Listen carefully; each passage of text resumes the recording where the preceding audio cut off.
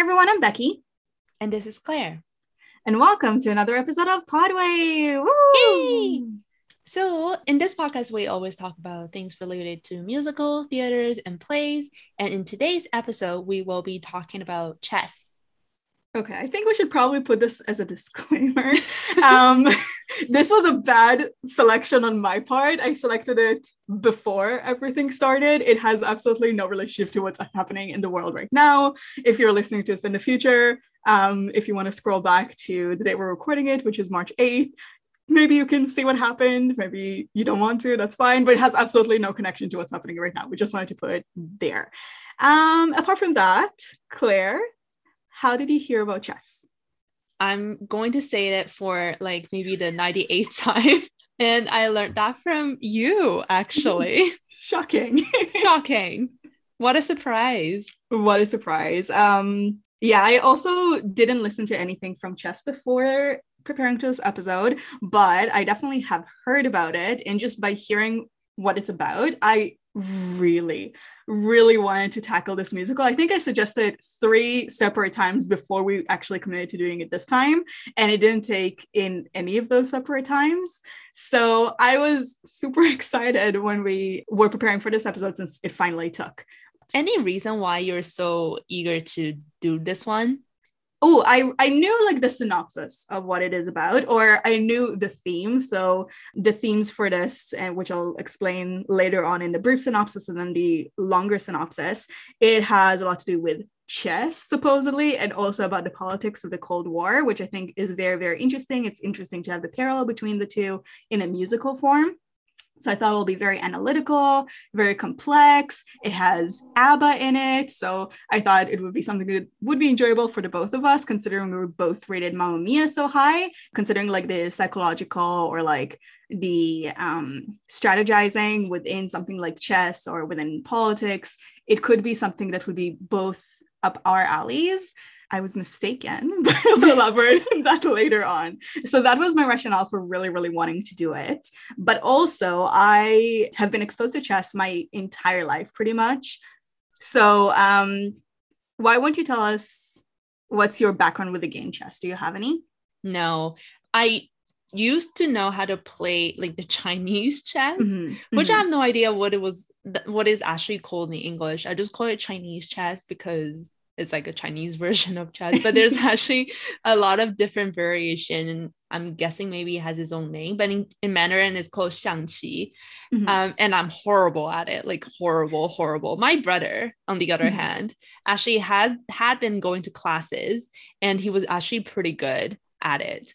I don't know why, it just sounds cool, you know, like if you know how to play chess, feels like you're more strategic, like you think a lot, and you know how to think rationally, which is, I think, a skill that a lot of people lack, especially in this generation, because we don't really play that sort of traditional games that much anymore. But I personally admire and like have great respect for people who play it. I will say that my really first introduction to like the game was from Harry Potter, actually. Oh, because I remember from like the first movie, there was this part where they were playing the chess, sort of. Yeah, right. And that was the first time I saw it media. And so the Western chess isn't really popular in Taiwan, at least not at the time when I grew up. And I saw it in the movie and I was like, whoa, this is so cool. Especially they like actually kill you. Well, I mean, in the movie, like destroy the pawns to kill you, imagine. And I was like, this is like such a cool. I never know the rules, even until this day. I still don't know exact rule, like the actual rules of it. But if you know, I'm not gonna disclose the geographic location, but there's actually so around where we live, actually, there was this one person on the street, and he will always be there almost every day, the same location. And he will just be there playing his chess. Instagram. Really? That's cool. I saw him, and I tried to get my brother to go there so many times. You have no idea. Really? But I was always excited. I like, as soon as I saw it, because I go to that area quite a lot just to relax, and as soon as I saw it, you cannot believe how excited I was. He never came, my brother, but I hope that person will come back in the summer and I can drag my brother to meet him. Do you play chess? So Before I'm gonna expand on like my history with chess, I only am familiar with modern chess, unfortunately. But is anybody in your family playing chess like apart from your brother? So did it get passed down from your parents, from your grandparents? My grandparents, yes. My parents, I don't know actually. I don't think so though. Okay, interesting. So yeah, for us, chess has been something that's been passed down from my grandparents as well. So my grandpa from my dad's side really, really enjoyed chess, and he played with my dad all the time. So my dad really, really got into the game itself, and he played it very, very frequently. He tried to teach every single one of us the game. So my brother, my older brother, me, and my younger sister, Emma.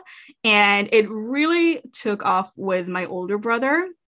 And I think like at least half of all of our family friends, we got through him playing chess with people. I guess people who play chess normally are nice. So it's a nice activity to do together. I was enrolled in chess lessons when I was younger, my brother as well. So I definitely knew how to play, but I didn't have the kind of patience. So when I lose, it hurts me. And I think in order to become good at any game, you have to lose a lot. So it never took off with me, but my brother and my dad really, really enjoy it. Apart from that, I'd say just chess as a cultural aspect is something that was very prevalent where I grew up. We definitely like grew up with the name of like Bobby Fischer and Garry Kasparov and the Polgari sisters and stuff like that all around us. So I have familiarity of the culture around chess a little bit more as well. Okay. So with that aside, should we go into like a brief synopsis of the show? I honestly should have had the brief synopsis first because we'll go straight from the brief synopsis to the very long synopsis, but let's do it anyway. So this musical is loosely, and when I say loosely, Claire, I mean very, very, very loosely inspired by the match between Boris Spassky and Bobby Fischer. And the only similarity between the two of them, so the Fischer equivalent in here is Freddie, and Freddie is, of course, an asshole. Bobby Fischer is a famous asshole. Anyway, the story is about the Chess World Championship in 1979 and 1980 between the Western and Soviet competitors, and all of that while exploring deeper themes of the Cold War and conflict itself. So this musical, Claire, it has a very rich history, and it was rebooted and changed so many times. So let's delve into like a little history lesson here. So Tim Rice, who is usually Andrew Lloyd Webber, like longtime collaborator, I think they wrote like Aida together and Jesus Christ Superstar. He wrote the lyrics and book for chess. And he wanted to write a story about the Cold War for a very long time. But Andrew Lloyd Webber was really busy writing Cats at the time he started to work on chess. So it was around 1979. So instead, he collaborated with ABBA's, which is a very weird combination, Tim Rice and ABBA, the male portion of ABBA. So I think there are two guys, two girls. So the two guys are Benny Andersson and Bjorn Ulvaeus. Any Swedish people we have on the podcast listening to us, I'm really, really sorry. And they wrote the music portion of chess. By the way of Jesus Christ Superstar, chess first saw life as a massively popular concept album in 1984. And then in 1986, it opened in the West End, where it stayed for the next approximately 3 years. In 1988, the musical also got a Broadway opening, but the musical was completely reworked between the US and the UK version. Since then, it saw several revivals, and it played internationally in about 7 countries, I think. It never won any awards during like the time it was on, or any like really, really notable awards like the Tonys or the Laurence Olivier Awards. And the critics also had very mixed opinions about the musical itself. Just so everybody will have an understanding of which version we're going to be talking about today. Today, we're going to be reviewing the 2008 Chess in Concert with Josh Groban, Idina Menzel, and Adam Pascal. And it follows mainly the British version of the musical, but adds 2 songs from the American version, which are the prologue and someone else's story. And from what I gather, according to Tim Rice, this is kind of like the definitive version of the musical. That makes sense. That's the reason why I chose it. I think like you messaged me, it's like, what is this? Which one is this? So that's the reason why like I thought the 2008 would have been the good one to go with. If you're used to seeing one version, having seen the other version afterwards will probably be like a slap in the face, like what's going on here. That's, I guess, to people who actually really enjoy chess. So yeah, it's very, very confusing. I don't think we had any other musical that was quite like this in terms of production history. Mm-hmm. Okay, should we go into the full summary? Sure. Let's go.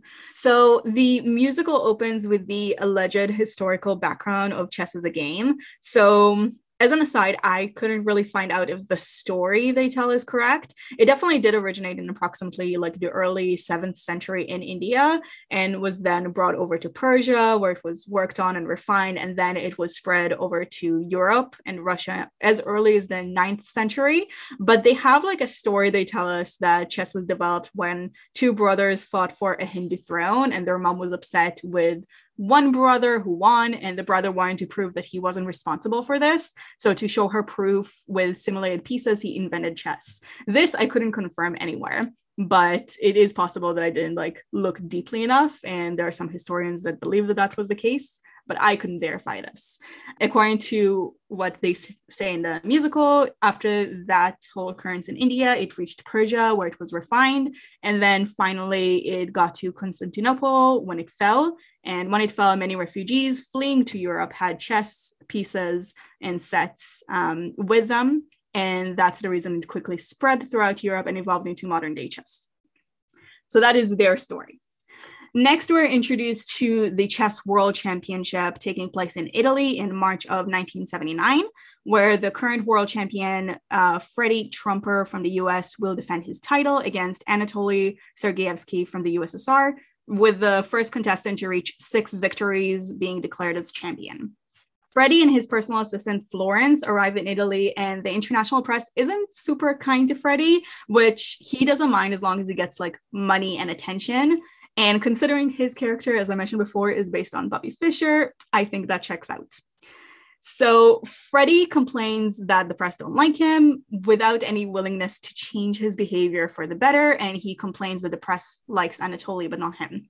Florence begs Freddie to not go off about the Soviets at the press conference for once in his life, and naturally, Freddie does exactly the opposite and goes off.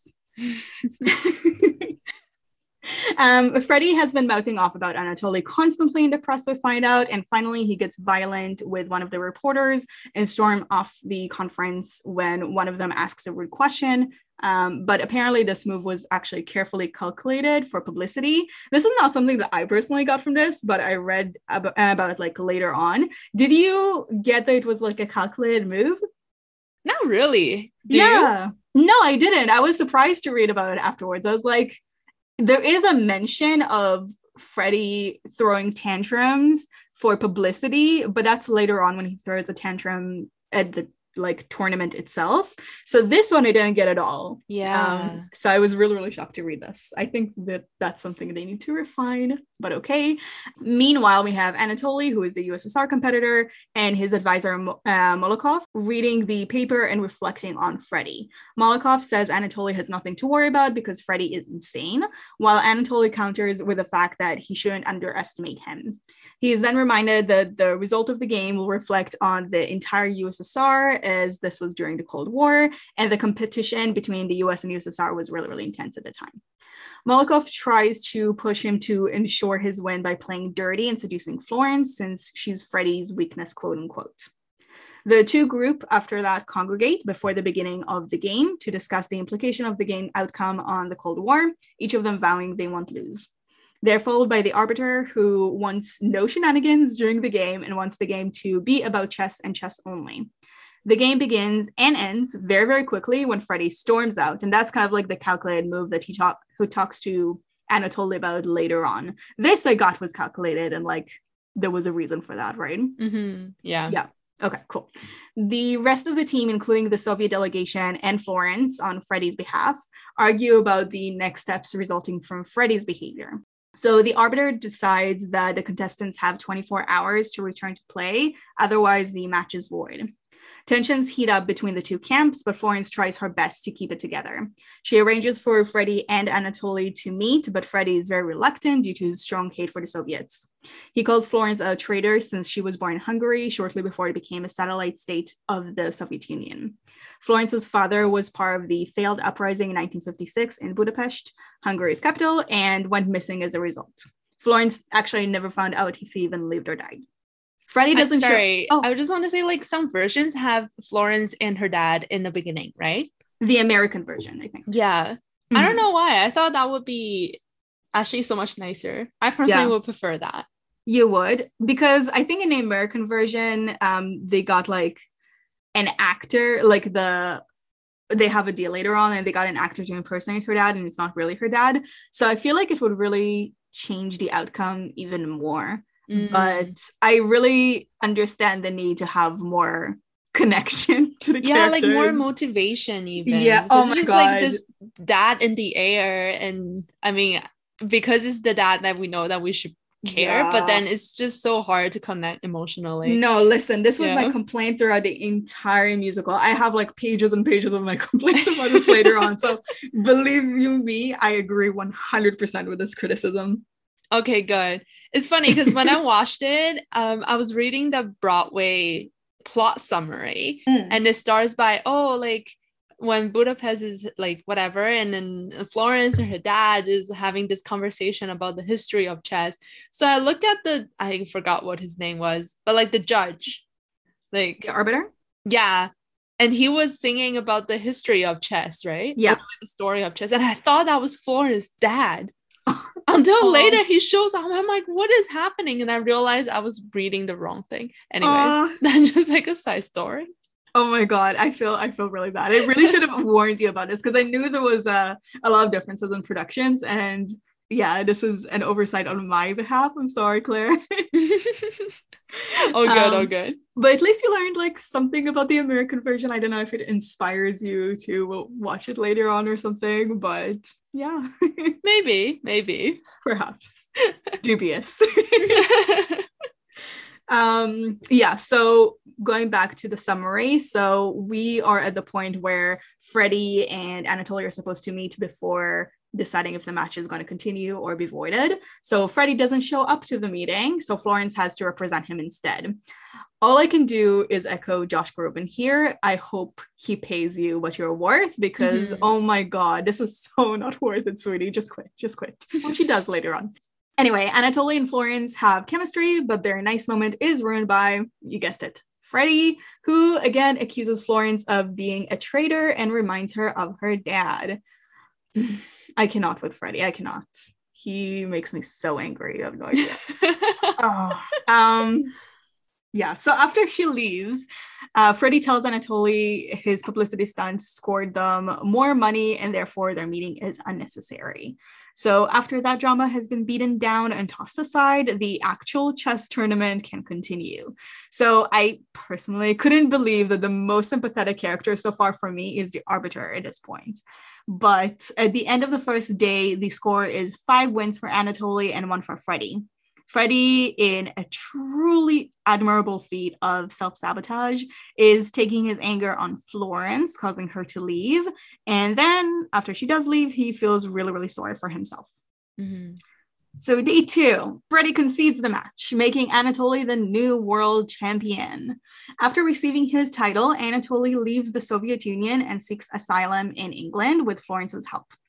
Good for both of them, to be honest. They need to know what they're worth, and they're finally figuring it out. Florence sings about her feelings toward Anatoly, which I personally would have been all for if he didn't mention just before that he has a wife and 2 kids. Yeah. That was like... Did you find their romance? I thought it was so out of nowhere. I agree with you so much, Claire. Yeah, I had to like go back and rewatch it because 1 second they're like singing about something that is totally irrelevant, and then the next second they were like, oh, Freddie can jump off from the mountain, I don't care. And it's like, whoa, since when? What happened? Oh my God. Okay, so fast forward to a year later. This year's championship is taking place in Bangkok. Freddie is there to report on the match rather than to compete himself. Anatoly became a British citizen and thus represents the West now, while Wiegand represents the Soviets. Wiegand was his second, which is like the person who was helping out with the competition. I didn't mention him before because he is or was irrelevant. Anatoly is distracted from his games by Freddie coming to the match after a whole year of silence. He confides in Florence and is concerned Freddie really came back to win her back.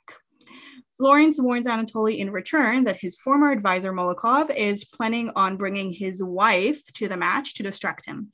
On top of it all, Anatoly is absolutely grilled to perfection by Freddie, who is for sure enjoying every single second of this. We find out Molokov was the orchestrator of the interview, and he worked with Walter from the American delegation. Molokov finds out that Florence's father is alive, supposedly, and arranges with the Americans to bring him and others back in exchange for making Anatoly lose and come back to the Soviet Union. On a side note, every single time I wrote Molokov name, it ultimately and constantly changed it to Molotov, like the cocktail. So yeah, that was fun. I was constantly fighting with the spell checker. So this section is going to be full of people trying to apply pressure on Anatoly and Florence and them refusing them every single time. So strap in. First, we have Svetlana, Anatoly's wife, coming to try and convince Anatoly to lose the match. If she does so successfully, they can live wherever they want peacefully. If Anatoly wins, both her life and their kids' lives are going to be quote unquote difficult.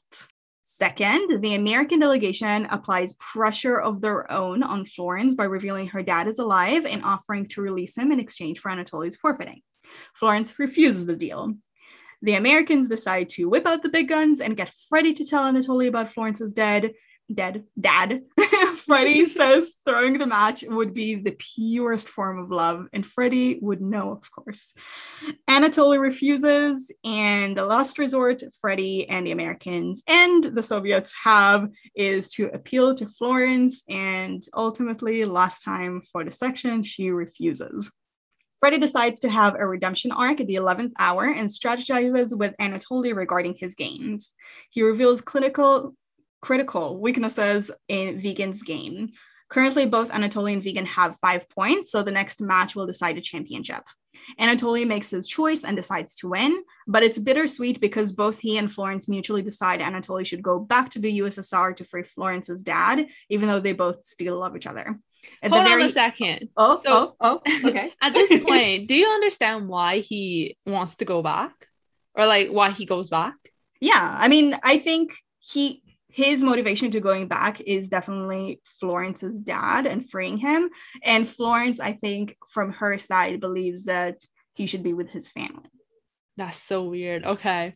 Because I didn't understand why he leaves in the end. It's like if he wants to be with his family and eventually go back to USSR, why didn't he just lose the game?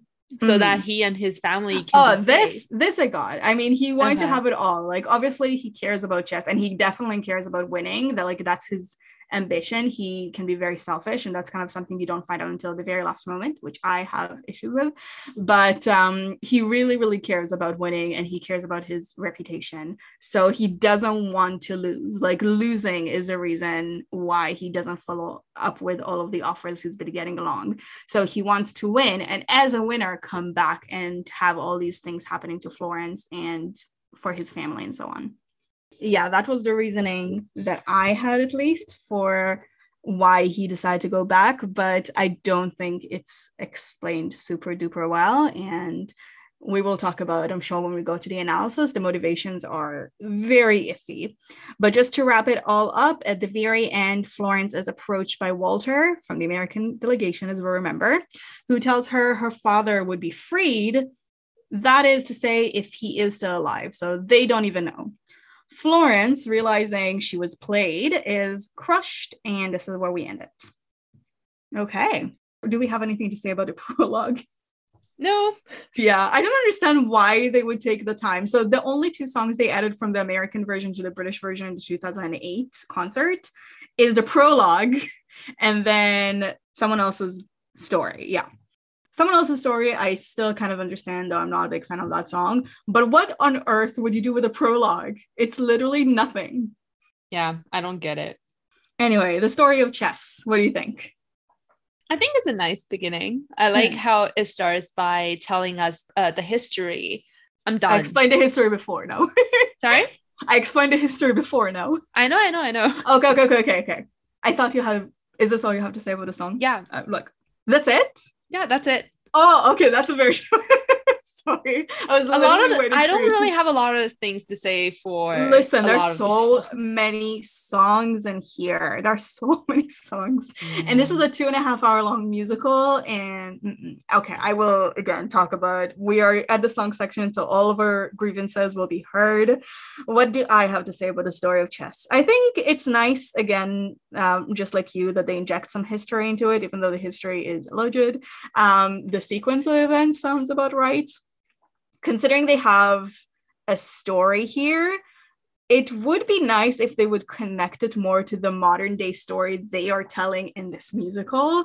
So I couldn't find out, as I mentioned before, if they made up the story for the musical or something they got out of somewhere else.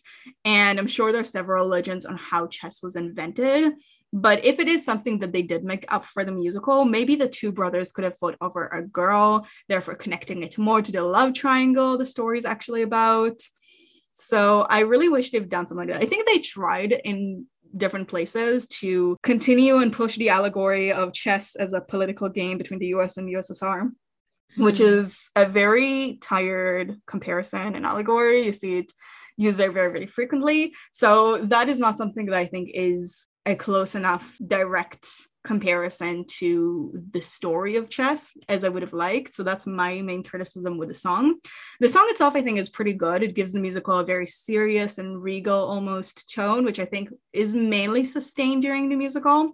I would have enjoyed it a little bit more if some of the major actors actually sang some verses from the song in a way that's a bit more impactful on their character, so it tells us something about them. So the person who mainly sings it is the arbiter, but I think if they done something similar to the opening song from Sweeney Todd, for example, it would have worked a lot nicer. Okay, this one I have a lot of beef with, not because of the song itself, but because it represents many other occurrences in the musical where it happens. But what do you think about Murano? What a scene, what a joy. I think the song itself is fine. I've been to somewhere close to Murano, which is Bolzano, which is really close, and in northern Italy. And I can agree that northern Italy is like such an amazing place, so beautiful. It's very different from the southern Italy, and it's mostly German, like the language wise. So when I traveled there, it was so hard to guess what the words are, because I think Italian and Spanish still has some similarities, but when it comes to German, I have absolutely no idea. But anyways, it gives you that Switzerland vibe, which is just so beautiful. So when they sing about how beautiful this play is, like just the scenery and everything, like I believe them. Yeah, I would definitely love to visit someday. Based on what you're saying, it is really, really lovely.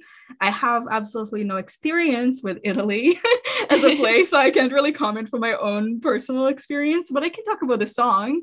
So the song is the first in a pretty significant line of other songs that have absolutely no bearing on the plot, but just describes the setting a little bit more. And it's so absolutely unnecessary, and the music feels really generic in this case. I think, and this is if you all watched Shrek, I'm sure the majority of you did. Did you watch Shrek, Claire? I did. Okay, cool. First one though. Yes, that is perfect. Yeah. So if you remember, when Shrek comes to the kingdom, Duloc, they have the little song with a puppet, Welcome to Duloc. I do not remember. It's a song there. Okay. Take my word for it. So if you substitute Murano with Welcome to Duloc, I think it would fit perfectly. No one would notice a thing, and that is irritating to me. I think the song is unnecessary, it sounds generic, and it has no bearing on the plot. With so many songs involved in this musical, I don't need extra songs that have nothing to say. I just don't need it. It's so frustrating. And you said yourself, I think, like, it can be very, very difficult to say something about some of the songs here because there's so many of them. Yeah, that's true. Should we move on to Commie newspaper / press conference? Sure. Okay. So, both songs are just meh to me musically. The high note, especially in Commie newspapers, is a little bit too sharp. But I like how we get to see a lot of character from Freddie in these two numbers. You can see just how typical, how shallow, and how arrogant he is, just from the way that he talks. And by the way, I do appreciate this combination because I don't think there was a duet between Maureen and Roger in Rent. So we never really get to hear them sing together necessarily, but I think they work actually quite well together. I agree with you 100%. Yeah. And thank you for reminding me. The actress who plays Florence, of course, is Idina Menzel, legend. And she plays, what's her face from Rent? Maureen. Maureen, thank you. And then the actor, Adam Pascal, who plays Freddie, plays Rogers in Rent. And he's also, of course, a legend. So Josh Groban is one of my favorites, and he plays Pierre in Natasha Pierre and the Great Comet. He's also very, very famous for his albums that he releases outside of Broadway. He starred in many, many other Broadway productions, and he was in Glee. So yeah, I managed to insert Glee into this episode. Yay. I know. Well, what I was trying to say is great cast, and yes. I enjoy hearing them sing. I feel like Adam's voice works so well for the character of Freddie because it just sounds so American. He does. In a good way. But it just, the way that he presents his vocals, very like aggressive and powerful. And I think that is exactly the image or like the character of how Freddie is supposed to be. And I really enjoy that. I feel like he adds a lot of depth into him too, especially like later on his solo.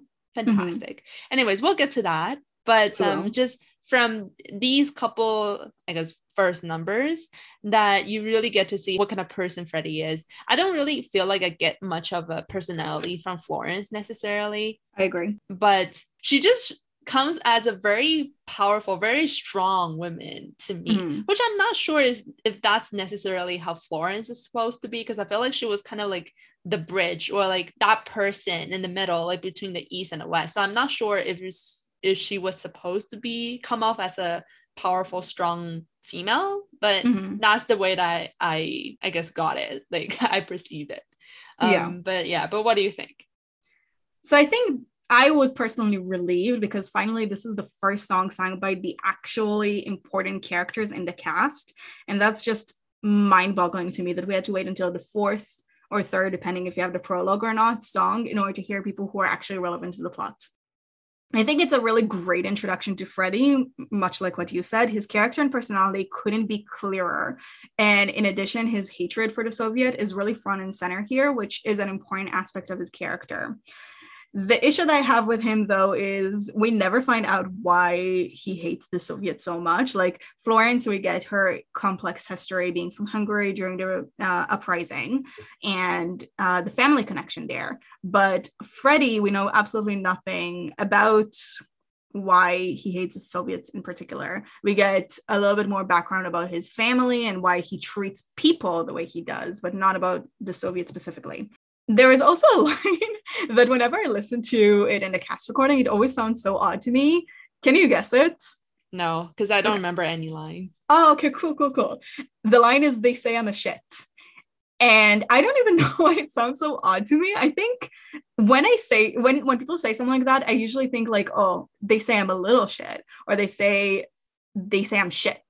I'm really sorry. We have very young audiences listening to me and to us, and I feel like this is something that is not I'm ideal sure that they language. say shit already. Yeah, okay. I always feel bad when I curse because of this, but it just makes it feel really weird for me. But maybe our UK audience, maybe Australians also partake, I don't know, can educate us. Is they say I'm a shit, very, very common phrase there, because Tim Rice is the one who wrote the lyrics, obviously, and he's British. So my guess is this is like a British-ism that is converted to an American person saying it.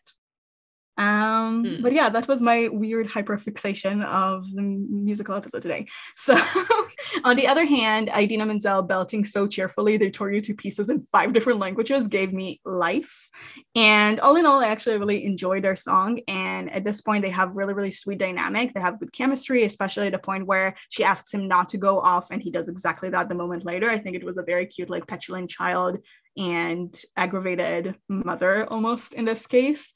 And I find that they gave the media also a pretty distinct song if we're going to the press conference side of this, because it comes up again and again in different situation whenever the media is involved. And I think at some point Freddie even has a few melody lines from it when he does the interviewing. So I thought it was really, really cool. Okay, next one is Molokov and Anatoly / Where I Want to Be. I want to say narratively, this reminds me of the recent sports scandal. I think we talked about it the other day when we were talking about Winter Olympics, but all the things about like, I don't know, using drugs and like, you know, making sure that the athletes win or whatever. Like the sports is just never really about the sports, whether it's like athletic sports or just games like chess like this, which is just really sad. And I feel like for whoever is participating in the sports, it's just really unfair. You can see it from Anatoly for sure that he didn't want to play this game, but then he had to, right? And in terms of his solo, Where I Want to Be, I know it's one of the big numbers from this musical. I personally think is a powerful song, but I don't think it's his best. Like I prefer his other solo. I think it's still a really Anthem, good you mean? song. Yeah. Okay. Yeah. Okay, I was trying to remember because I prefer this one. So I was like, what is this other? I see. I personally love Josh Groban so much as a singer. His voice is just everything to me. So I cannot agree with you enough in this case. This is my favorite out of his solos. I really enjoy the existential dread, the ennui. I don't know if I'm using that word correctly even, but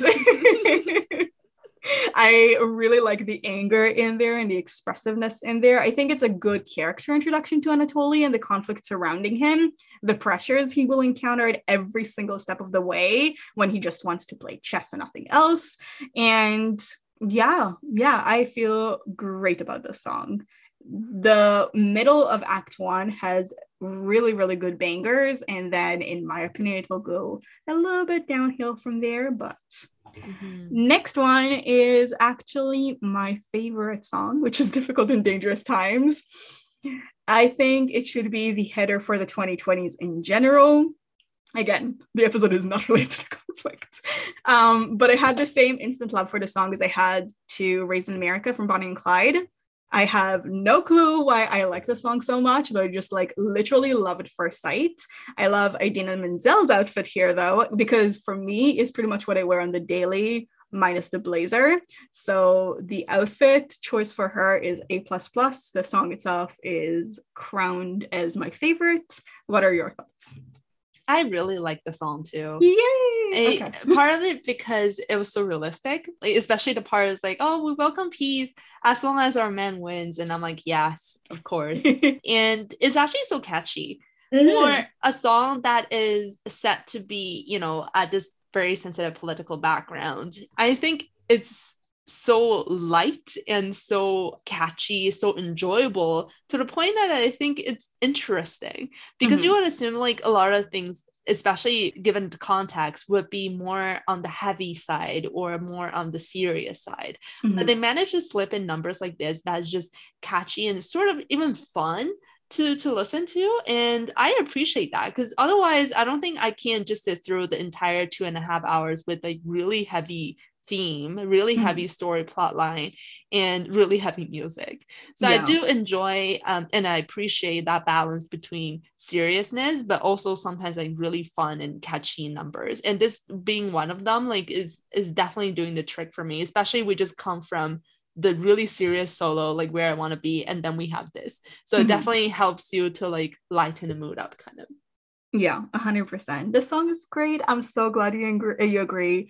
Is it your... No, it's not your favorite. No, is Anthem your favorite? Oh, it is hard. I'm really having a hard time choosing my favorite between the two songs, but I'll let you know when they come. Okay, cool. Next one is The Arbiter. Personally, I am endlessly entertained by the dancing here. They have the weirdest dancing in this musical, don't you think? I think so too. It was so awkward. It was so funny. It's literally so weird. Like the arbiter is just doing his thing in the middle, and then you have dancers out of nowhere just like vibing. So random. Yeah. So random. And it's so awkward because he was keeping a straight face. He was so serious. He is always so serious. Yeah. And then at the back, you just have like all these backup dancers, and they're like wearing like sunglasses and suits, and they're doing all this really funny dance moves. I don't know. I find it so funny. I don't know if that's the effect that they were having in mind, like the more of the comedic effect, but it definitely came out. No, I swear to God, like they're playing it straight. This is supposed to be played straight, and obviously, like the dancers, I think at all times, except for maybe one night in Bangkok, are supposed to be chess pieces or something along those lines. I don't think it's necessarily clear or they convey the game of chess all that well, but it's so strange. Yeah. In terms of the arbiter himself, I don't know, I'm not completely in love with his performance or voice, or just something about it that doesn't agree with me, even just from the cast recording. But the song itself is just so memorable. It's straight up a bop. And I think I'll remember like this one line, what is it? From square one, I'll be watching all 64. Such a good line. And even though I think it's tonally like the performance doesn't fit that well because he has such a serious face and then everybody around them are just vibing, doing their thing, dancing, I really enjoy the campiness of it because like it's so weird like this with the white gloves and everything around that. It just feels so entertaining without necessarily meaning to. Mm-hmm. He actually kind of reminds me of Hugh Jackman. He does right? Totally, yes. Even his voice, I don't know. And I felt bad because I think in the beginning when he introduced all the people, he says like he was Scotland's pride or something. I don't remember the actor's name, but I was like, am I offending the entire Scottish people nation or something like that? Like, am I doing something really, really bad by not liking his performance? But I enjoyed the performance. I didn't enjoy necessarily him all that much, so I didn't dislike him. I enjoyed the moment as a whole immensely. Mm-hmm. Next one is Hymn to Chess and the Merchandiser. And why wouldn't you start with this one, actually? I was actually going to say that aside from the fact that it's impressive that it had fireworks, I have nothing to say. I know. Okay, so this is another issue here because it just has too many ensemble numbers. And I talked about in the Morano, What a Scene, What a Joy, when it's like the Welcome to Duloc thing.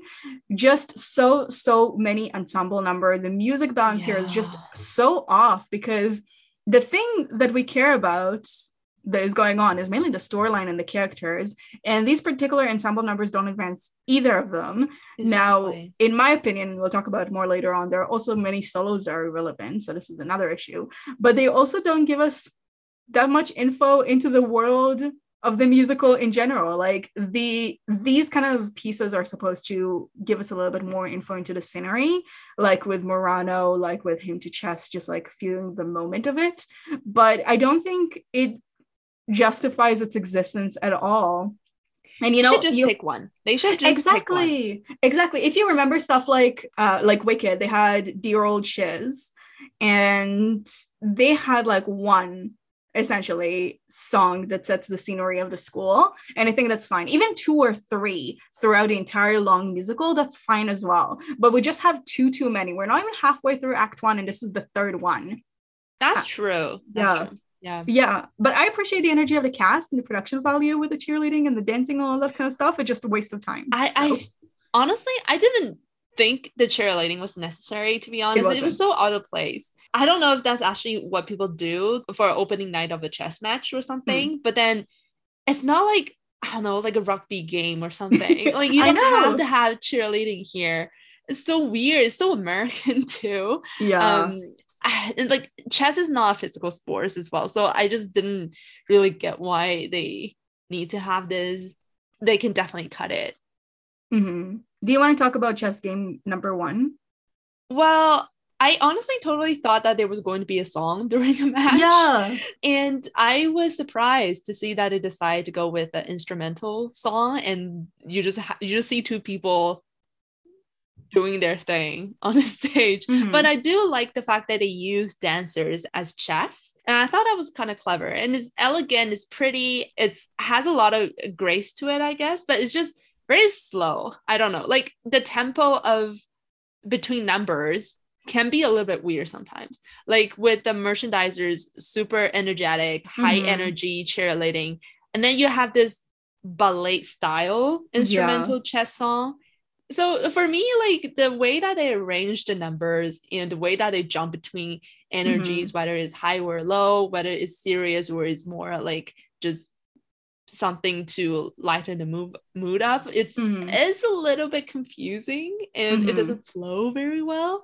But if you just look at this instrumental number by itself, and I thought, okay, it's actually quite nice, I guess. I think that's literally what they did with so many pieces here. So like sometimes it works when you have memory and you just put the entire production around memory as the piece. But in here, they just have so many other pieces that they had like in their mind, and they just try to connect them in a way that doesn't work tonally. Like the really, really big piece from production, this musical, is One Night in Bangkok. It charted in the US top 100. It became like a really, really big one-hit wonder from this particular production.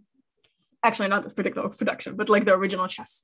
And tonally, it's completely different. They did it with quite a few other songs, I believe, that they just wanted somewhere to put them because they came up with something that sounded nice, but they don't work together at all. And I think that's such an issue in here. In terms of Chess Game number 1, I have to say I have a different opinion than you. So the dance, I agree, is very, very pretty, but it's a little bit bizarre. Like, I promise you, whoever created the show is in charge of all the changes. We can have the attention span to just stare at a chess game for a few moments, just for the music to ramp up in the background until Freddie storms out. We don't need an elaborate dance. I appreciate that we have the dance, which, again, granted, is really beautiful. It is supposed to represent what is going on, obviously, because the dance stops when Freddie storms out. But I don't think it does a good enough job to represent what it is at. So, like, I don't think it's that clear through the dance what is going on the board. You know what I mean? So that's a little bit frustrating to me. Okay, that's fair. I have nothing to say about the Arbiter reprise. I just thought it was funny. Okay, yeah, I agree. And it's out of nowhere. And there was a line where he sings like, "I don't like women." And I'm like, okay, oh my God. How about men? The misogyny in this musical, oh my God. We'll get to that song actually. But Quartet, a model of decorum and tranquility. I have nothing to say in terms of his music. It's barely a song for me, to be honest. I find it very hard to remember. In terms of the narrative, I just find it amazing how the American side can still make an argument out of this.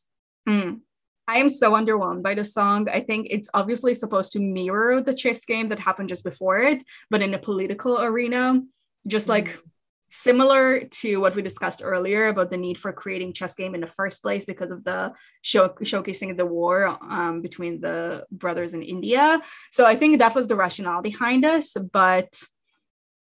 and that makes sense considering like it also has the same music underlying the song as the history of chess. But I wasn't all that impressed by the politicking done in the song and in this musical as a whole in the first place. Like, even less so by how obvious the comparison is, or the comparison they're trying to make it is. And to tie it all together, I just also wasn't all that sold on the melody. So this song really didn't work for me. Okay, now we have Florence and Molokov plus 1956. Budapest is Rising. Okay, here again, I feel like Florence and Molokov is so similar to the last song. I guess this number is just narratively pretty much the same, to be honest. And 1956 Budapest is Rising. It's just, I don't know, I feel like they could do more in terms of the music here. I get that her vocal is very powerful here, and you can see how much of an asshole Freddie is, and he's so aggressive. I didn't like him at all. And by this point, I'm like, all right, I'm so done. I love you, Roger, but then you're such an asshole here. And he didn't even reach peak assholeness at this point. Like, I think his peak assholeness is going to come in Florence Quits, where he's horrific. But in my opinion, this is an issue I have with the musical as a whole, but the characters feel really paper thin and their motivation, wants and needs feel very superficial and unreal to me. So like, for example, why is Freddie so antagonistic towards the Soviet to the point where this is pretty much one of his biggest defining characteristics? We never find out. There are so many other issues with really critical things to know about the characters that we never figure out and they never tell us. Like there's some things we need to see in order to be able to sympathize with the characters, understand where they're coming from, and really relate to them. For example, like what are Florence's motivation in staying in this toxic work position for 7 years? Like, is it because as a woman at her time, her position affords her more power that she can find anywhere else? Is it for the love of the game, like they suggest? Is it because of Freddie? I don't think we have nearly as clear of an understanding about like what's going on, even though on paper they keep saying her passion is chess later on, but I really don't see it in any sort of involvement that she has. Like all of her involvement is mainly political or romantic, and I want them to show it to me because otherwise I find it so unconvincing and I don't understand what she's doing in the first place. The song itself is actually great. Like I think Idina Menzel and Adam Pascal work so well together and have such a fantastic chemistry. They really sell me on this number, and I think the song also serves to showcase Freddie's personality as being really difficult and manipulative as a person, considering he stoops low enough to bring her dad into this. So that aspects work really well. In terms of like any other character, Freddie's personality and who he is crystal clear, and it's probably the most successful part of the musical in showing his characterization and the personalities and everything around it. Like, and if this is your high point, I think it's a little bit concerning about what else you have to give us, because Freddie becomes less and less relevant as the musical progresses too. That's actually something that also my criticism of this is that I think the first act gives you that really good balance and tension between the three characters. Yeah. But then act 2, it's just all about Anatoly. Exactly. And Freddie is like taken out of the picture almost entirely. And it's just such a shame. I feel like if they focus on their rivalry / sort of friendship-ish, that would be so much more interesting to explore their relationship with each other and how that symbolizes like the political relationship between US and USSR at the time. Exactly. But choosing to focus on just one character really takes away the focus on that, and it becomes something entirely different. Exactly. And I think, I'm not sure if they are, because if they are, they're not doing it successfully at all, but they could have used the characters to be allegorical to the conflict itself. Something like The Legend of Paul and Paula, if you're familiar with that movie about like the East and West Germany. Mm-hmm. But they don't do that. I think that would have really helped tie together what's going on. Did you think they shot for doing that? Because if that's the case, I'd be really shocked. I really want to believe that they tried, but if they did try, that is a horrible attempt, because if they're smart enough, they should go into that direction. Like it will be so much more interesting if they go into that direction, and it tells you so much more about the characters, the relationship with each other, and just like their perception of who they are and things like that. It is so much more complex, and there's a lot of room that you can work with. But yeah, I don't think so. I think there's a lot of analysis that goes around saying that there are some efforts in that, but for me personally, did you read analysis like that?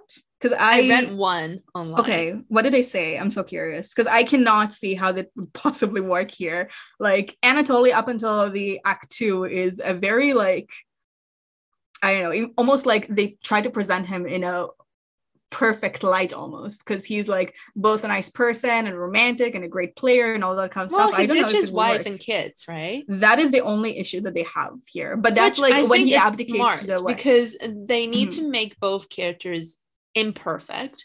So I feel like if anything, and this is also similar to the analysis that I read online, is that they present both characters in both lights, that they're not entirely good or bad. That was clear. And that's pretty much it. And that's the thing. Like I feel like yes, that's a good effort, but like you can go maybe one step further. I don't know. I don't think that watching any character that is perfect would be enjoyable. So having characters that have good and bad in them, I think, is the bare necessity. Yeah. That's what I mean. Like, I mean, that's a good step, but then you can go further.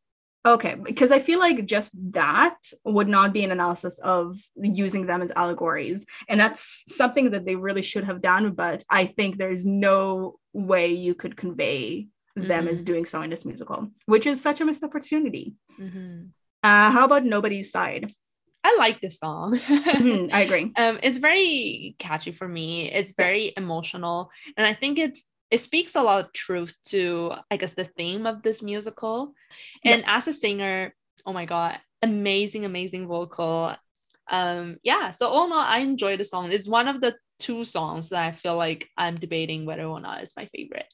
So pretty high on my list. Yeah, I can see. I also really enjoyed the song. So here, obviously, Florence sees the end of her partnership with Freddie. And from what I've seen on Genius, apparently this is like a theme for the entirety of the musical in terms of the characters, their motive, and the bigger players that are involved. Like everybody does exactly what is suitable to their best interest, and they would switch position if necessary.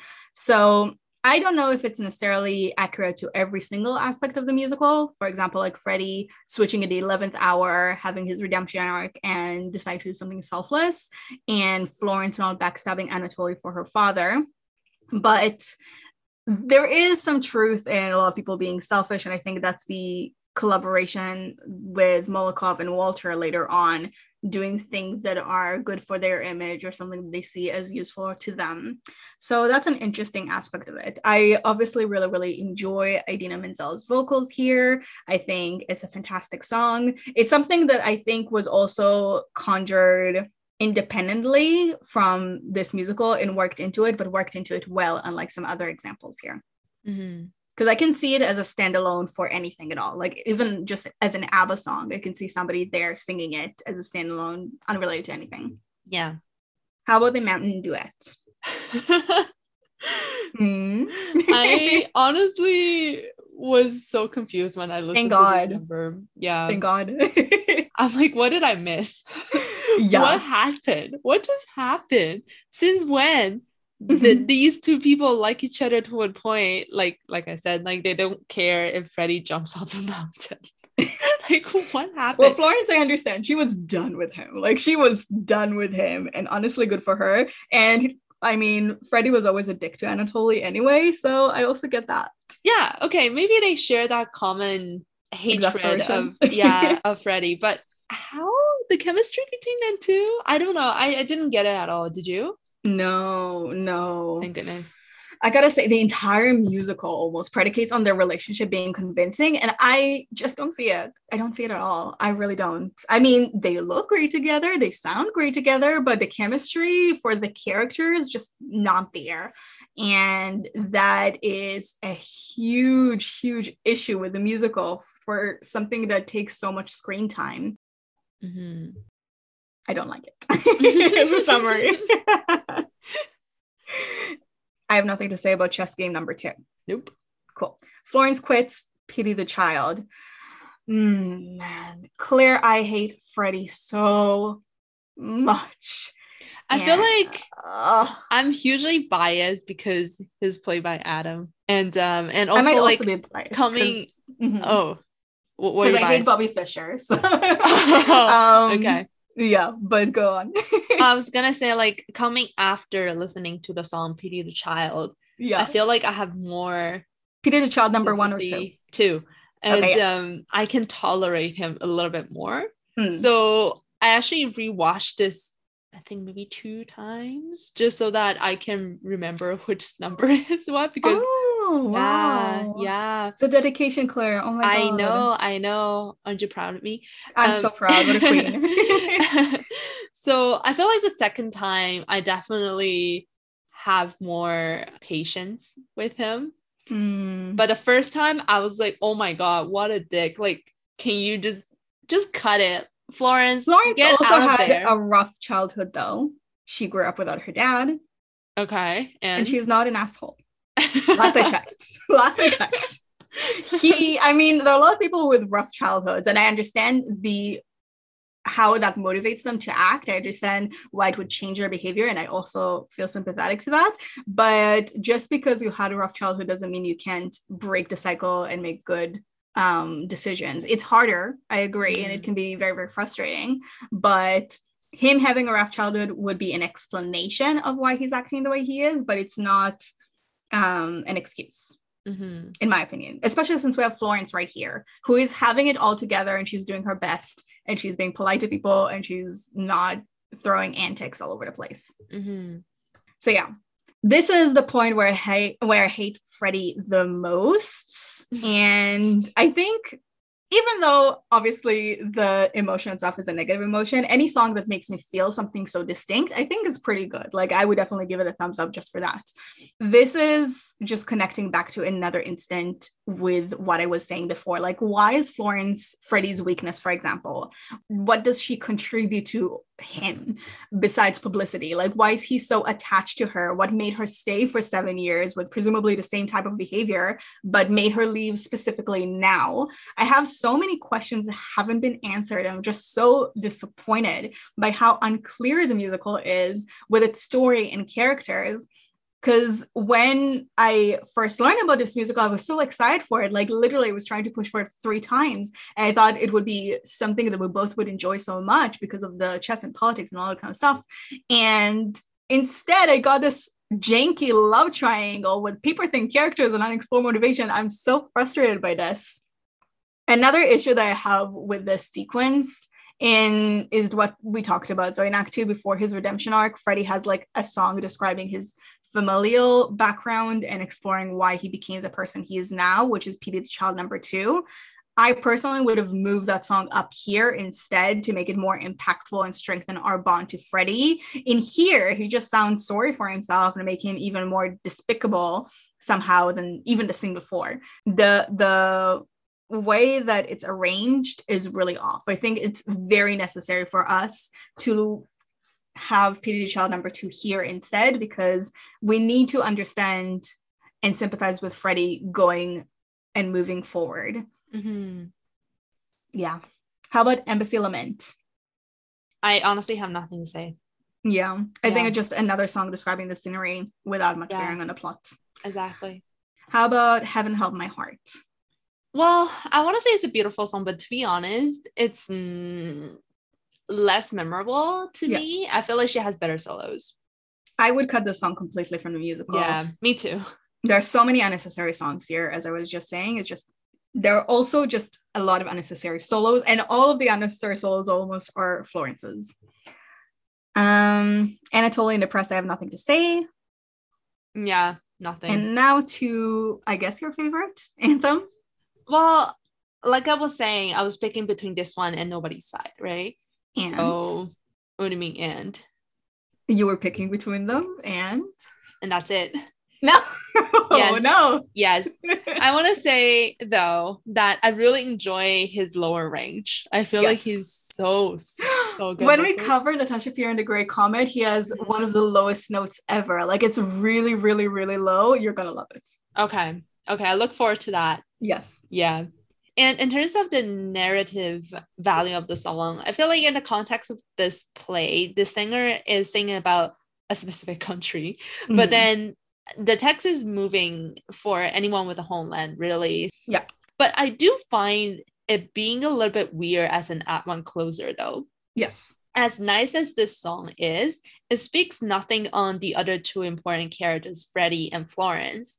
And it speaks very little on their relationship, which I think should be the focus of the musical, because it symbolizes the relationship between the 2 nations. So I don't really know why they chose this in Act 1 closer. I think maybe it's because it's a powerful number, and yes, it is. Like, anything that comes after this is probably not going to be musically powerful to be an Act 1 closer, but then it's just the context of the song was so random. I do want to give them the credits of having a very lovely choice of the title, because it implies that his devotion that goes beyond political boundaries, and that is something that will be echoed in the finale by Florence again. So I do appreciate that. I just feel like narratively, I hope that they have something that is more relevant to the 3 of them For sure. I agree with you. I think it's also a very, very sweet song. But have you watched the musical version of Anastasia? No. Have you watched the cartoon version of Anastasia? Nope. Oh, okay, okay. That the cartoon version has nothing to do with it. It's just in the musical, but I was curious. Okay. There is a song in the musical version of Anastasia called "Stay, I Pray You," and Anastasia also takes place in Russia, by the way. And the musical specifically takes place right after the Communist Revolution, and I think it has a very similar sentiment. And in Anastasia, they did it a lot better. That being said, even though they're very similar, there are some differences. And I think there are merits to the song here. And the choice to end on a sweeter song for Act 1 and mirrored later with the Act 2 closer in a very different context is interesting. I'm assuming they did that to put the political conflict front and center, which is okay as an Act 1 finale, but it's not stellar. And I think if there wasn't like the huge grandiose orchestration and choir behind it, it would feel even more toothless and would really have no place as a closer, to be honest. Yeah. Should we move into Act 2? Yeah. What a tonal shift. Let's talk about Golden, Bangkok, and One Night in Bangkok. So it gives me actually a weird Miss Saigon vibe. Yeah. I didn't really enjoy the song, to be honest. Yeah. And I feel like it has a lot to do with my personal taste because I don't really like rapping or talking, and it has a lot of that in the song. So it was more like on the okay side for me. Yeah, but I think it shows Freddie's character and also like the image of USA at the time pretty well though. Like how it was like very shiny on the outside. It's like, I'm here to educate your uncivilized people, that sort of vibe. And pretty shallow. This song, as you mentioned, features like an early form of rap, white rap in particular, on top of everything. And that's like Adam Pascal's vocal, so like Freddie, and then on top of that it has like the background ensemble, which is more like new age, almost psalm music features. And no offense, but I don't know, this is not the kind of association I have with Bangkok as a city, and it's really, really tonally different from anything in the musical so far. So it doesn't even mark a new tone for the rest of the musical, anything that preceded it. So it makes absolutely no sense as a musical number in this musical. One more opponent plus you and I. Oh my God, I feel horrible saying this, but I also don't like the song. Yeah. To me, it's hardly a song, really. Narratively, I also don't really get it. The thing is, they make the love triangle seems like a big deal in this number and be like, oh, Anatoly is so distracted because Freddie is here and he's so worried that he's going to like win Florence back or whatever. But it was never mentioned afterwards. Maybe they hint on, oh, Freddie wants Florence to get back to him, but then it's not like it's very clear whether or not he still has feelings for her. And the whole love triangle thing was just kind of just there. And Act 2, it's all about just Anatoly's choice. And that choice is just very repetitive to the point, like, because everybody else spends most of their time trying to convincing of a choice to make or just passively reflecting on their own situation. And there's not much of a new situation, new decision, new tension, new challenges to show, really. It's just about one thing and one thing only. And the fact that it made the triangle thing seems like a thing in this number bothers me too, because it's not a thing. And why pretend to be like a thing when you're not planning on exploring or like speak more on that? It just kind of just left it there.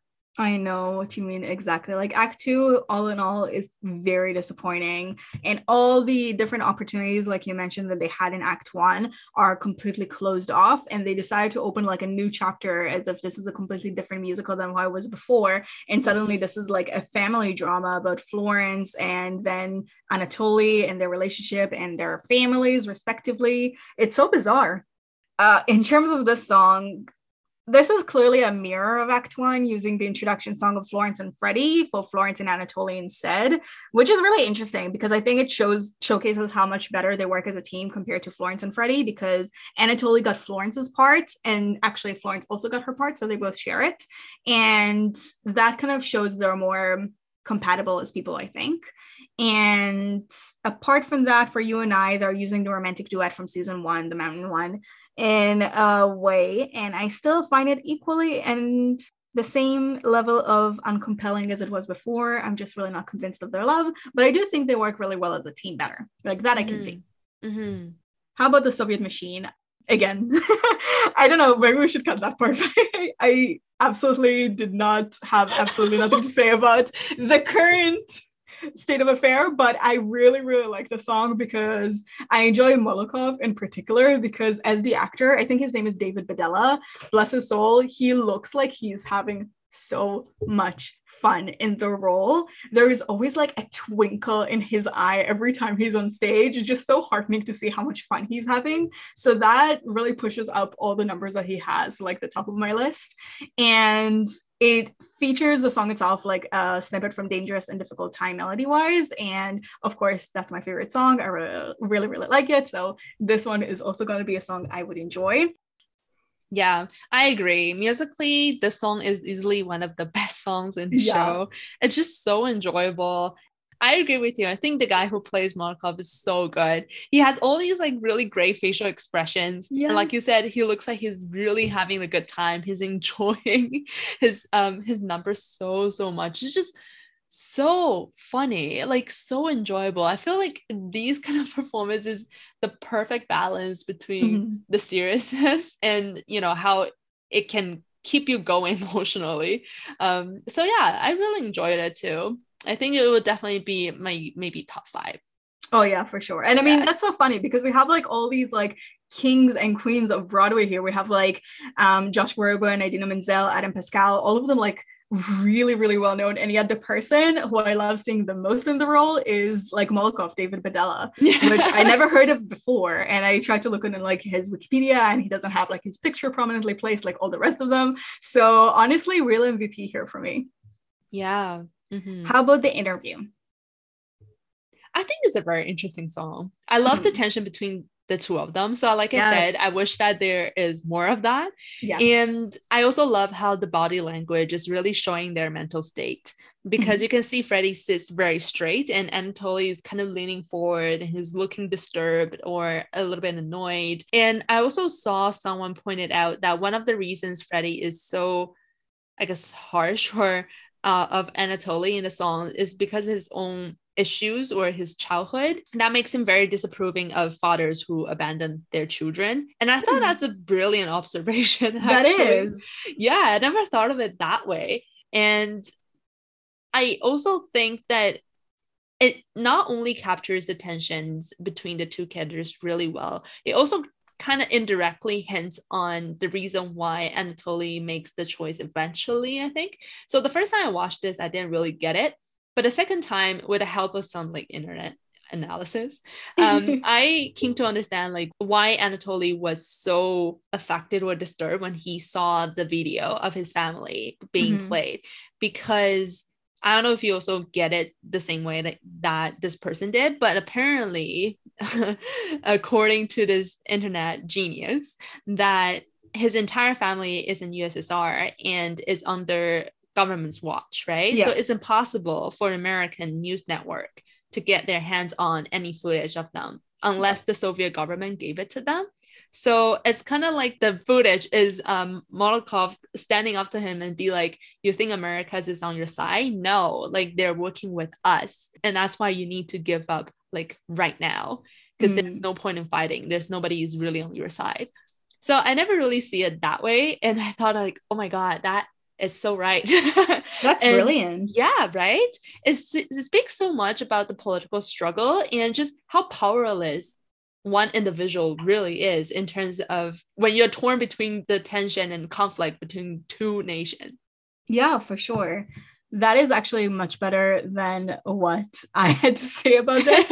I just wanted to say that I love the low notes in the beginning that Walter sang. I always enjoy low notes. I think you also mentioned that the low notes by Josh Groban is something that you liked, and this is another way to highlight them. And I think this really has Freddie in his element of being a little shit. So being shit, sorry, in his or the musical's word.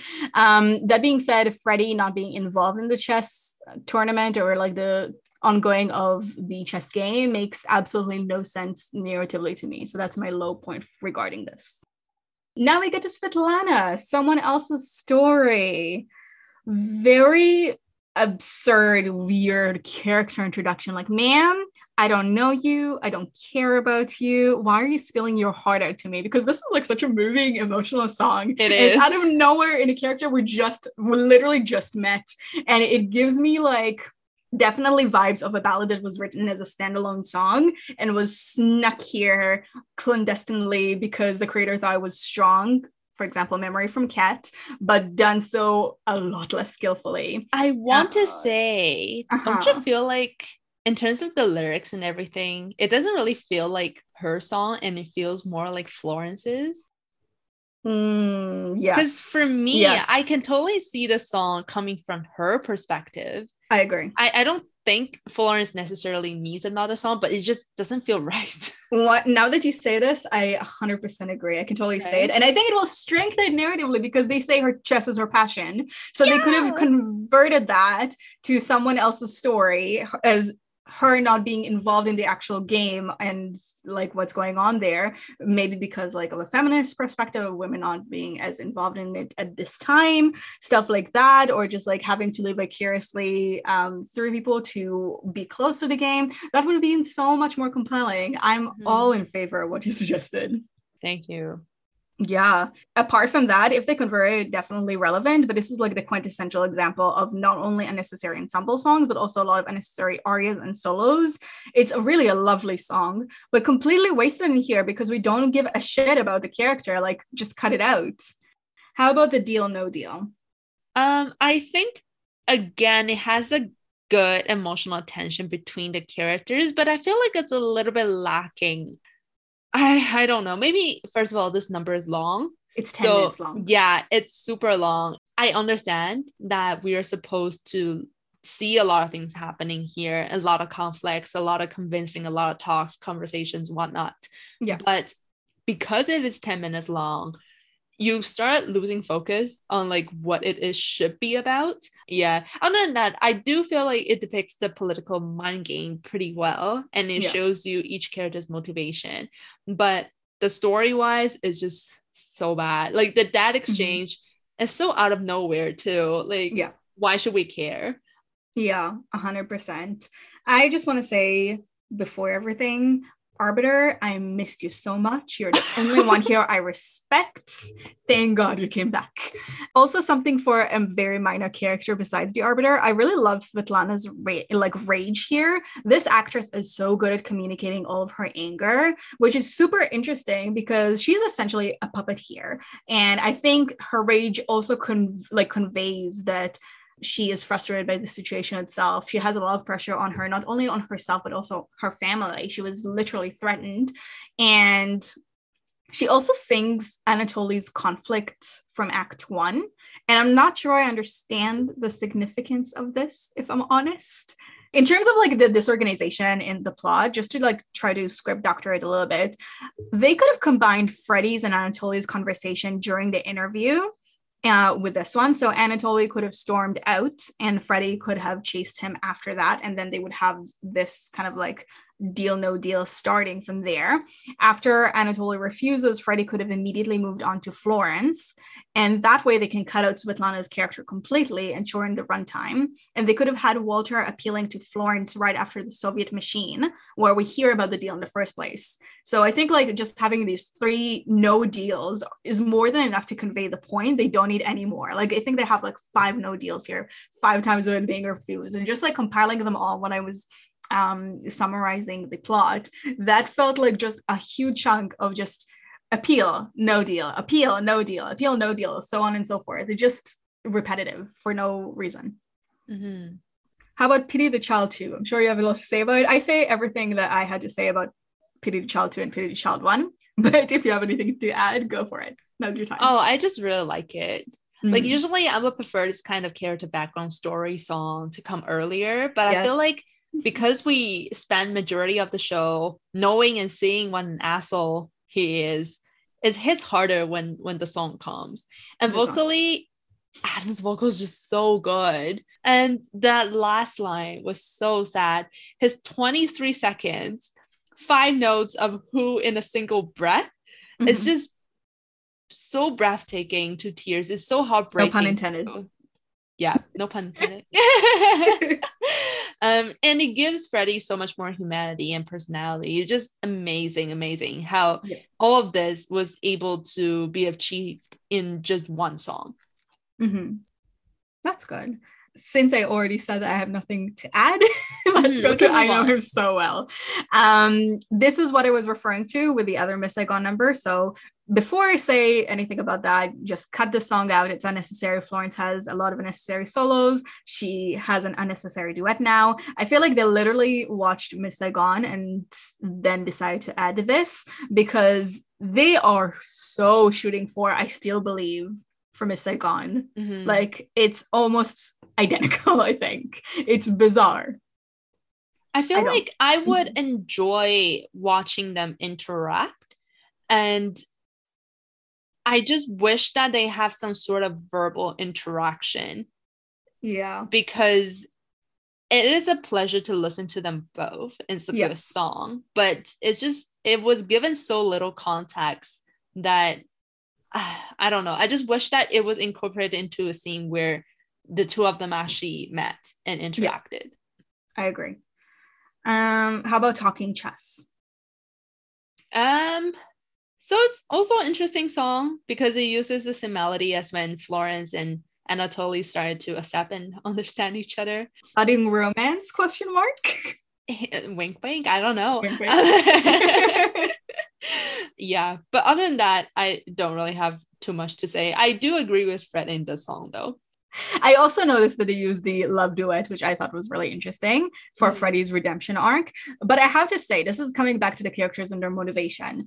It really comes out of nowhere. So Anatoly, I gotta say, I also don't understand why Freddie's helping you. We really don't see Freddie caring about chess much until now. All of his songs and focus and mentality is kind of like money, publicity, fame, feeling sorry for myself, all these kind of like mindsets.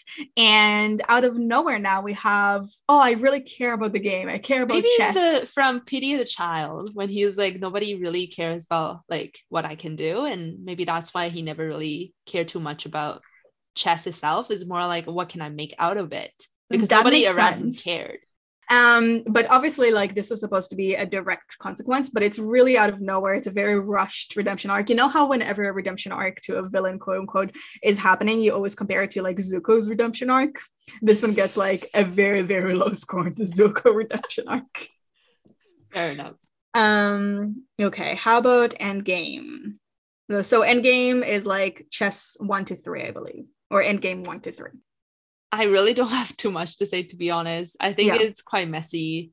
I do want to say, though, that the costume was pretty clever because we have Anatoly and his wife, I can't pronounce their name, dressed in black. Yeah, they're dressed in black on their side of the chessboard. And Freddie, of course, is always white. And Florence is black and white. Yeah, black and white. So I thought it was pretty clever, but that's it. I did not enjoy the costuming in here, except for the fact that I really like. No, I mean, I like the color, but the color, not the look. Yeah. Yeah. I really enjoy Endgame 1. So the song is absolutely gorgeous. Absolutely unnecessary, of course, but absolutely gorgeous. And as a musical piece alone, this probably would have easily been my favorite, but it's just so unnecessary to the story itself. So it definitely doesn't feature there. That being said, I still obviously personally love it. It gives me chills every single time I listen to it. Did you watch Did you listen to The Planets by Gustav Holst? No. Okay, it's like a really, really beautiful piece. If you listen to it, I think a lot of modern movie scores would sound very like similar to this, because I feel like a lot of them take inspiration from this. But it's a musical piece for all the 9 planets. I think Pluto is still one of them. It was like composed in like 1914 or something like that. So early 20th century. And there is this piece for Saturn, which I think is very, very similar to Endgame 1. So yeah, despite it being completely unnecessary, I would personally fight tooth and nail to keep it if I were the creator, just because it's so lovely. I have absolutely nothing to say about the other two endgames, but I do love the progression in endgame number 3. And I also think it's very out of character for Florence, whose motivation is supposed to be her passion for the game of chess. Like, she out of nowhere has a lot of animosity to Anatoly. And where is this coming from? I really don't get it at all. Like, the only way I can rationalize it is by thinking like Anatoly's imagining all these conflicting desires of people he was close to speaking to him all at once. So apart from that, I can't visualize or imagine where is this coming from. But I do appreciate, this is like the very, very last, all we got from Anatoly flaws before is like leaving his wife and kid behind. And in here, Anatoly is painted as selfish and heartless, and it gives him slightly more depth and connects him to Freddie, making it full circle a little bit more just as players. So I think it works on that aspect. But I do agree with you. Even for me, it was a little bit messy. Mm-hmm. Okay, I have them all grouped together because it's the finale, but you and I reprised, Walter and Florence, and Anthem reprised.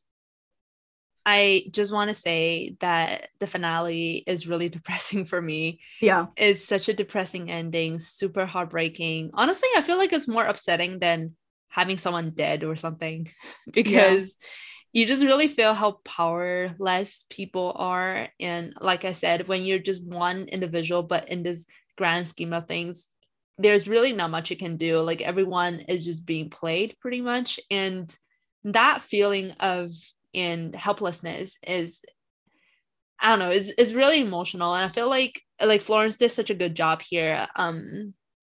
That finale though, was really good for me. But I don't really have a lot of things to say in terms of the 3 songs musically though. Do you? Do you want to not much. I'd say I'm at this point, I'm really sick of their duets together. Like, I don't get how she called him selfish just a moment before, and now she sings lovingly at him. Just tell me how it makes any sense. And yeah, I don't know. I don't have much to say about the song themselves, especially considering 2 of them are reprises. But that's okay. Do you want to combine this with our final thoughts, or just like, let's say, oh, we're moving into our final thoughts at this point? Oh, I sort of already, I think, said. Oh, you combine them yourself. Yeah. Okay. Cool, sorry. Cool. I will combine it with mine. Sorry, I wasn't clear on if it was or not.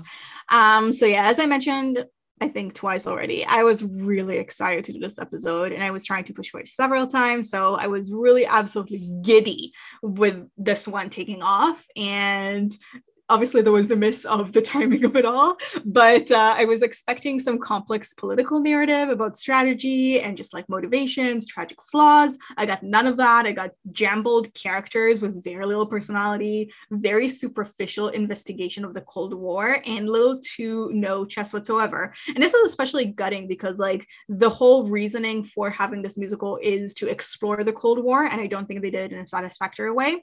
And this is doubly disappointing because this was supposed to be based very, very loosely, as I said in the beginning, like very, very, very loosely on the match between Spassky and Fischer. And just having that match alone played like faithfully would have been so interesting in and of itself. So like the only reminiscence of this is just Freddie's character, which is similar to Fischer. And I think that's really tragic because picture this, as a result of that match, which Fischer won, America for the first time ever won a chess championship. And also, as a result of that match, the USSR lost for the first time in almost a quarter of a century.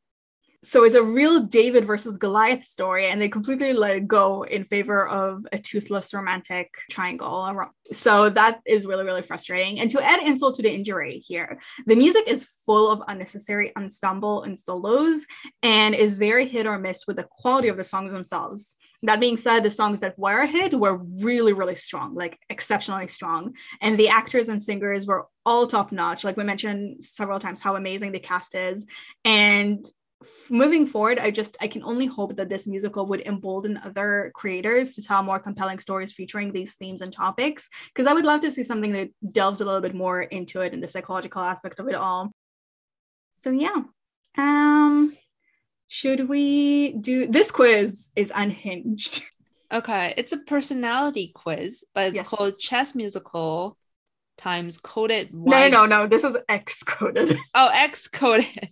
I had to look this up. That's why. That's why I know White this. I had no girl idea. assessment.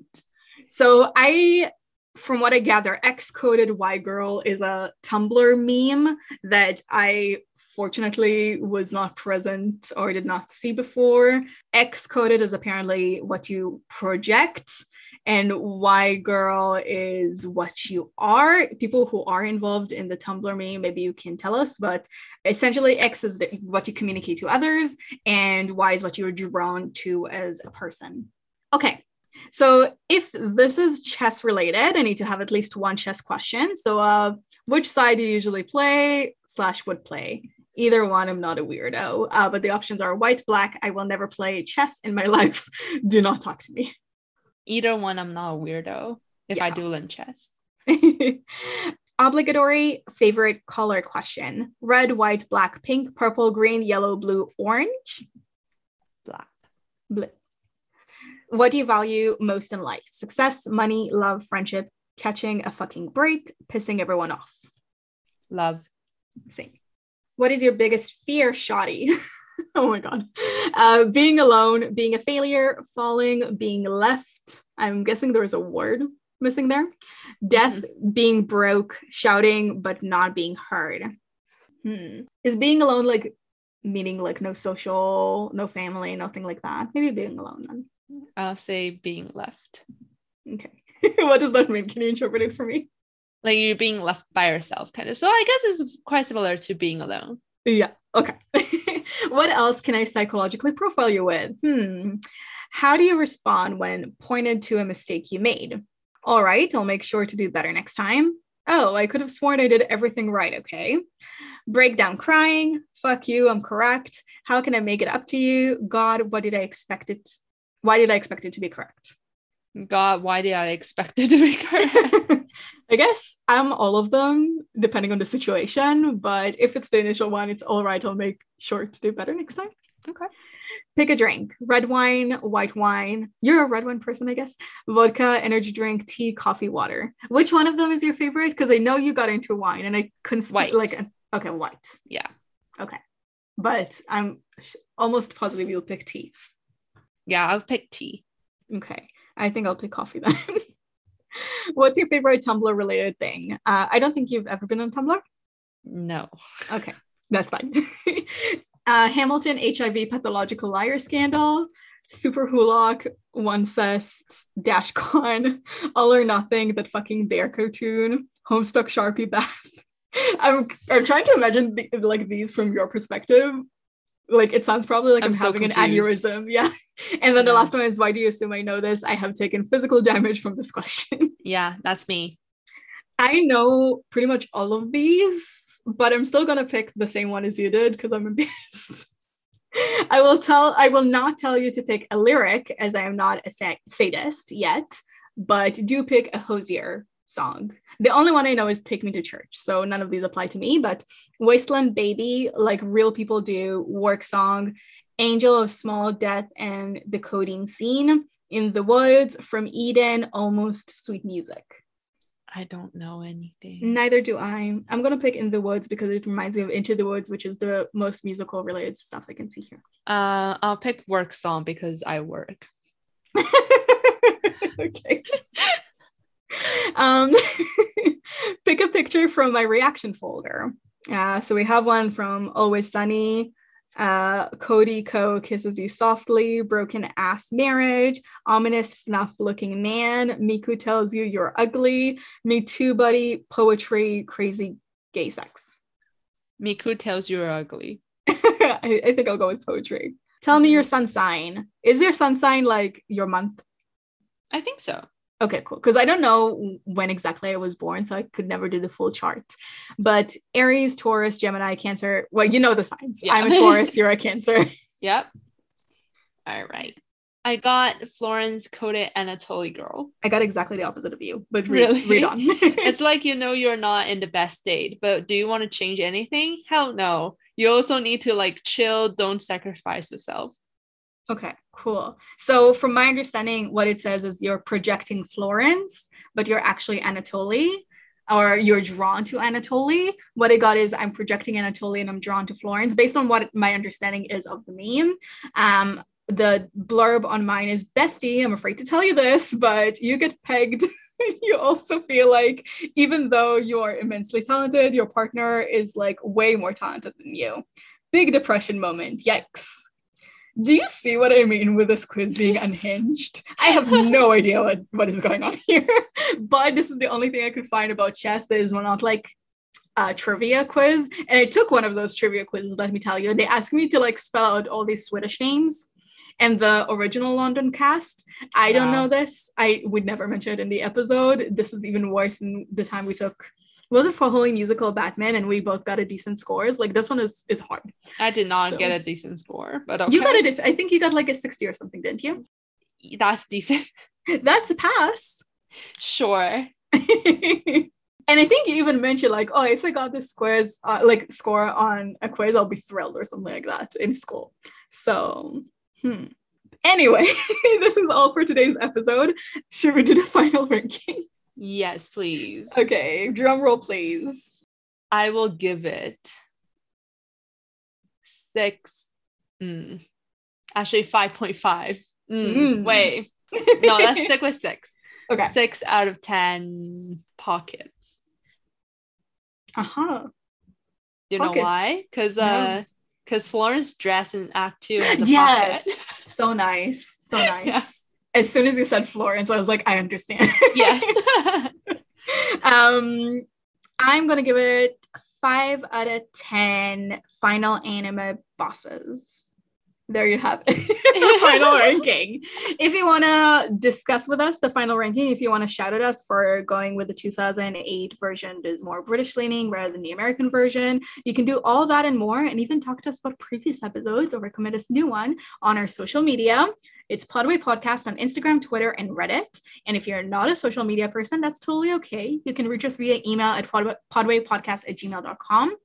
As an aside, we would really, really appreciate if you guys could leave us a review. Let us know what you guys think. We appreciate feedback throughout the entirety of the process. It could really help us out figuring what sticks, what doesn't, and it can also help other people find it. So if you can do that, we would really appreciate it. So I think that is it from us. Thank you so much for listening, and bye. Bye.